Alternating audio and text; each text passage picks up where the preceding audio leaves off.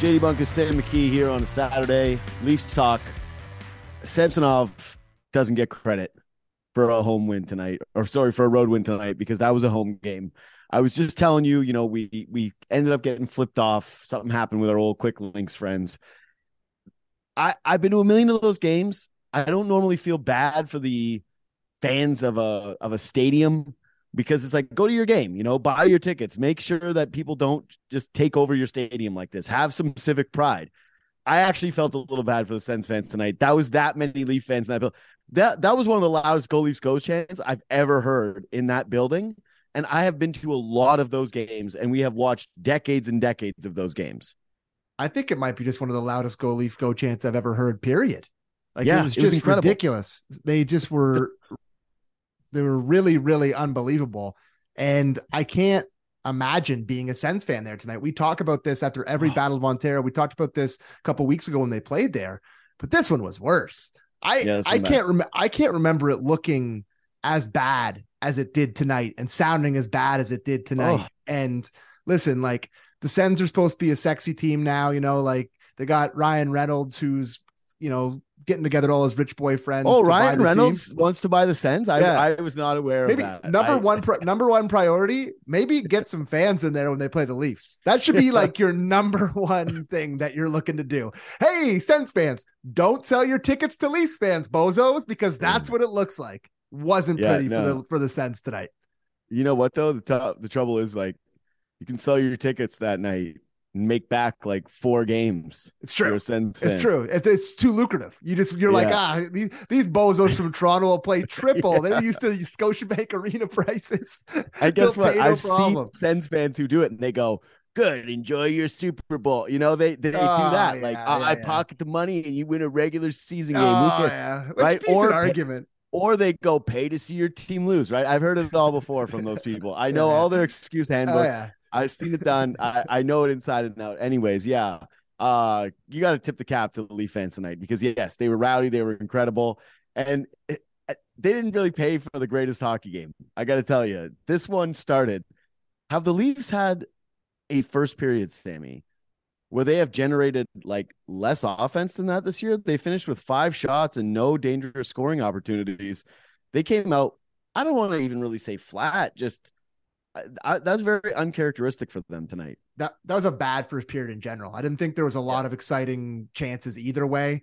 Felt like two teams. There wasn't a lot going. Choppy passes, incomplete passes, not a lot of great scoring chances, like you said. So, not a pretty first period, but the Leafs just kind of took that game over. I thought, like, as soon as Bunting scored, which was early in the second period, it just felt like a good team versus a kind of bad team to me. Like, I know that Samsonov was called into action a few times and he had to make some really nice saves, including that toe save, absolute beauty on Jake Sanderson.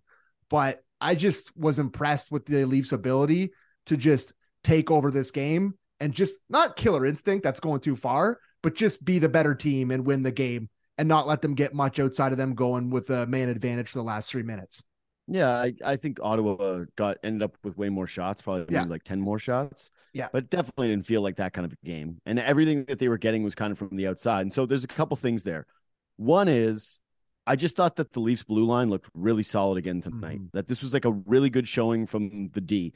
And primarily it was Brody and McCabe, and how that pairing, it's clear they've got to do it, right? Like, it's pretty clear at this point that these two guys are going to play together. And I thought, and this is kind of a bit anecdotal, I'm sure they've had other moments where they've been together, but tonight was the night where I felt like I noticed them the most, just as a really steady pairing, making D-to-D passes between the two of them.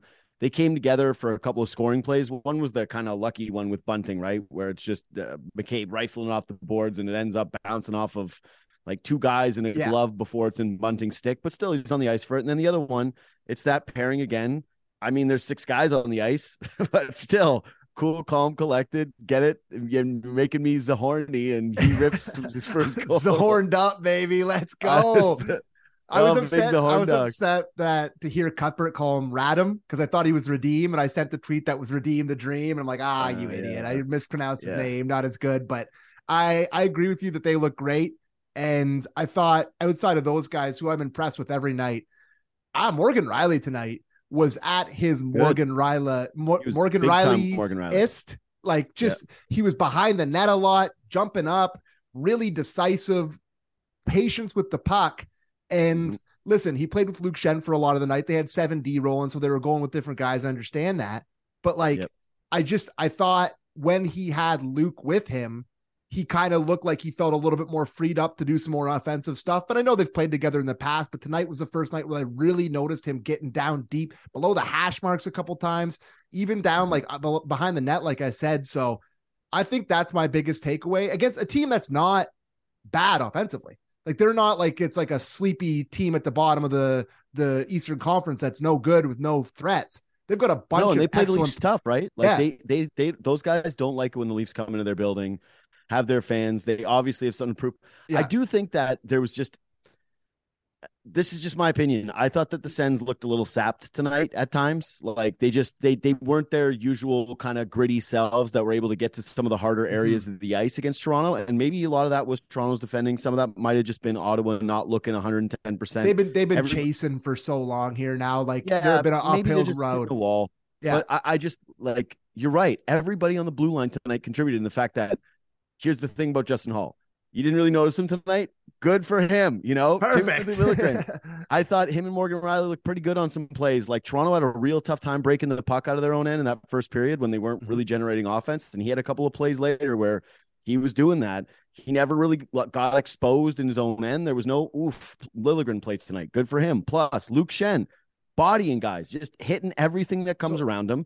Not taking any gruff whenever guys are coming in on Samsonov, just always clearing the net, was laying lumber into Brady Tkachuk tonight, boxing guys out in front of the net, looked awesome. Morgan Riley, I'm with you. And then that pairing was solid. So yeah, I think that tonight was one of the games, maybe the game that I looked at the Leafs defensive pairings of the 7 guys and I went, damn, these guys played really well tonight. This looks good. This is starting to round into form a little bit.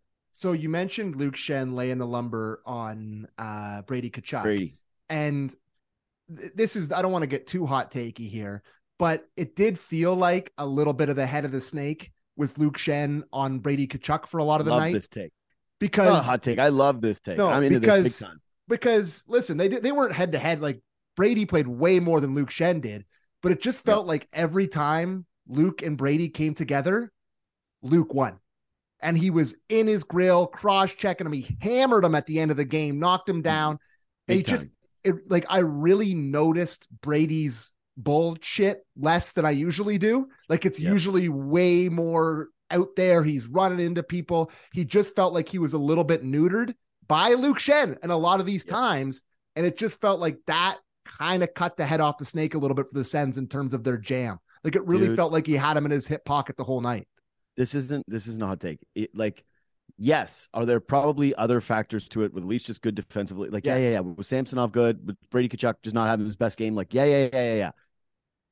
There's something to having a guy who's going to be on the ice who swings a big stick like Luke Schenn and who is going to be able to physically crunch somebody and just have it be in someone's head. And it's why, for all the stuff about like how he was going to be 7D and he was going to be fine sitting in the media box, whatever, watching these games, the more you watch just little moments like that, you go, all right, you have to have that dude in the playoffs. There's going to be moments, especially of course, the regular season where, man, he kind of chops the puck a little bit, right? Like he's the ugliest guy with the Leafs when it comes to trying to make, when he gets the puck on his backhand, you're like, oh no. Off the glass and out, Lukey boy, off the glass and out. Chip it out, right? Like there's moments where he looks like he's a little stuck in mud, where he gets caught reaching sometimes in his own zone. It doesn't look the prettiest, but no, I he's got to be in the series, man. You got to have the thumper, and you got to have it for that exact reason that over the course of 7, having the guy that is just going to lay that stick into you over and over and over again and take his toll, I think that you need it. You ready to pivot to Samsonov? Yes. Was sneaky brilliant tonight, despite not a ton of dangerous chances. Just like you and I have watched him a ton. To me, this was like the beautiful, confident, like way out of his crease, no like secondary opportunities, no scrambling, no swimming, just cool, calm, collected Samsonov, ripping glove saves. He was awesome tonight. I think that's a huge sign. If you get that guy down the stretch, then yeah, we can just put all the goalie stuff to bed because that's the best that a goalie can play on this team. Well, I mean, how many games are left? 7, 8? Like it's to bed. It's to bed. It's done. He's the game one starter. But yes, it's to bed. Like in terms of who's the starting goalie in the playoffs, I think like you just want to see Matt Murray get some starts and look good and kind of build confidence so that you have him there. But there's no question in anyone's mind anymore. Like you said it, he was awesome tonight. And like I've said after every show we do, he just, when he's on, solid starting goalie. Looks good in the net, big, challenging, like got the glove square. That one save he made, I loved. I think it was on Joseph where he came down on him and he covered up the whole net. He shot high, I think it was high glove, shrugged the shoulder, put it out into the glass. He just looks big in there. Listen, we talked about this after last game and it's, the hope is a dangerous thing. But the way that he's looking these days, like it really feels like the Leafs may have found something here. I don't know we're not going to look past this year. We're not going to look past this run, but the way that he's building and the way he looks with his pedigree and with his age, like he's, this may have been a pretty good bet for the Leafs. May have been a pretty good bet for the Leafs. Yeah. He looks good. And tonight I thought he was really great. And all I could think of was, I hope this guy is like Fred VanVleet 2.0, where he has a son and then he just gets scorching hot. Well, he's like, it's the best week of my life. Little Miroslav, it's the best week of my life. And now he's like, this is stud. That's what he said. Miroslav and the dog. I was like, that's cute. It's awesome, man. That's good for an you, awesome bro. picture. Also, great moment for Kelly Rudy, who loves the human side of sports. Oh my God, he was glowing. He got to talk about a goalie who had a kid. It was literally Kelly Rudy's Super Bowl. Cal was just like glowing. Yes. Okay. So that was great. What'd you think of Zahorny tonight? Because I actually thought, the goal. What did he play? 4 minutes? I noticed him. Maybe just because he's big. I mean, maybe I noticed him because he lost a tooth tonight. He scored a goal tonight. Yeah, but I'm just looking up what he ended up playing. No, he played more than 4 minutes. He got more than that. Come on. What do you think the number is? I think he got 9 minutes. Okay, 8. I'm just Zahorny. 8.5 minutes. No south. Oh, damn it. 6:15 tonight for Zahorny. Okay. Poor Zahorny. He deserves more. He lost. He could have had 2 tucks in 6 minutes. He was like a centimeter away from a second goal. That's what I mean. Is like, that's why I thought he played more, is just because when he was out there, I noticed him a bunch of times. Scored a goal, almost had a second. Gets his chiclet knocked out and bleeding everywhere. It was a bad missed call too. It was definitely not one that was friendly fire. He doesn't move super great, right? No. Like you wish that he could skate a little better. He's pretty stiff out there. But there's a reason he was traded for Dryden. Anyway, I just think it was a good story. Man. I'm happy for the guy. You come up here. Think is a better nickname, Zahorny, the Horn Dog, or like where do you lay in on Big Z? Big Z? Well, they're all calling him Z. He got the belt after the game. Yeah. Like I think it's great. Like you step on the ice, the puck lands on your stick in the slot, and you just beat the goalie. Like that's as good as it gets. Like that's like out of a movie. Like you step on the ice, it's too many men. Like in the sweet spot between the hashies in your release, like when you in basketball where you pass it to the corner and it's like in the shooting pocket. That's exactly what happened. You just let her rip, and it was a bit of a muffin. Like not gonna lie, it was definitely not ripped. Old Mads was just like right through his chest somehow. So I think Mads might have been his buddy, and he was like, "Horn Dog, I got you." AHL guys, they're like, "You're my AHL horny." I just like the name is so good that I want him in the lineup. It's good. Like. Imagine he was actually good and you could get a jersey that says like a Horn Dog on the it's like his jersey, his sweater. It was so sweet. I loved it. Yeah. No, I'm happy for the guy. You love that. Yeah. You love a guy getting called up playing 6 minutes and shooting one in the net. He gets up here, gets an NHL payday, goes into the, gets the belt for player of the game from all these studs. Like that's just sick. That's as good as it gets. That's, you're happy for stories like that. Last thing for me that's on a serious note from the game was Bunting gets that goal, and it was a good one, and it was his 21st or his 22nd? His 21st of the season. He scored 23 last year. Sheldon Keefe bumps him up the lineup for a couple of shifts. Yeah. And then 2 shifts later, he puts Yarncroc back out there. He's edging. He's edging with him. He won't let him get up there fully. He's just edging the poor guy. He's like, get a taste, little guy. Get a taste. Like, it's brutal. I think, here's the thing. come playoff time, the top 6 is also now set with Yarncroc. Like Yarncroc has earned a spot. It's just a matter of whether he plays with Tavares or whether he plays with Matthews. I think that there's actually cases to be messing with all these lines where they go like, hey, give Tavares more of a boost and playing with Marner and have Yarncroc with Matthews because he seems to like him. But it's all just interchange, the top 6. It's all interchangeable, right? Yeah. But it just, Keefe actually does remind me of just a little bit of Babcock where he just won't let it go with a guy. And he has just been riding Bunting, for so long now. Oh, yeah. And I actually wrote, I said, nice of Keefe to put him up the lineup and give him that ice and leave. And then 2 shifts later, it's Yarncroc again. And I went, wow, dude. It's ice cold. Wow, you are cold-blooded.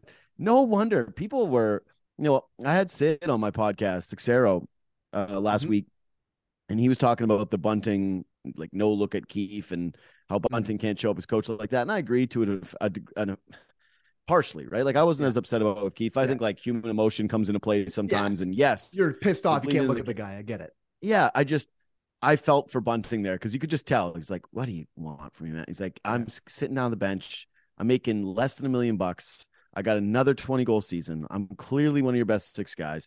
I know I annoy you, but like, I am who I am at this point. Like, Frank Zaravelli's called me a top free agent in all of hockey this offseason. Boy, Frankie, come on. But yeah, like, give me just a little bit of get off my back for 5 minutes, dude. And just, I can't look at you. Anyway, I felt for Bunting a little tonight because I thought he played well. I thought Bunting had another good game. Pretty good for, he's been good enough to get back up there for quite some time.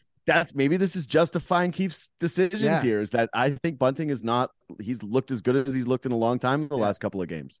It was a great goal too. God, he just loves to Selly a little bit too much. Like that Selly was just a little bit over the top. It's just a bit over the top. Dude, here's the thing. Some guys are just not likable, and Bunting is not likable. So anything he does, whether it's the extra dive or the extra Selly, you're right. People go like, it just, dude, he's a Toronto guy who's playing for less than $1 million and he scores 20 goals a season, and people are like, they don't really feel a way about him, right? No, it's true. Some people do.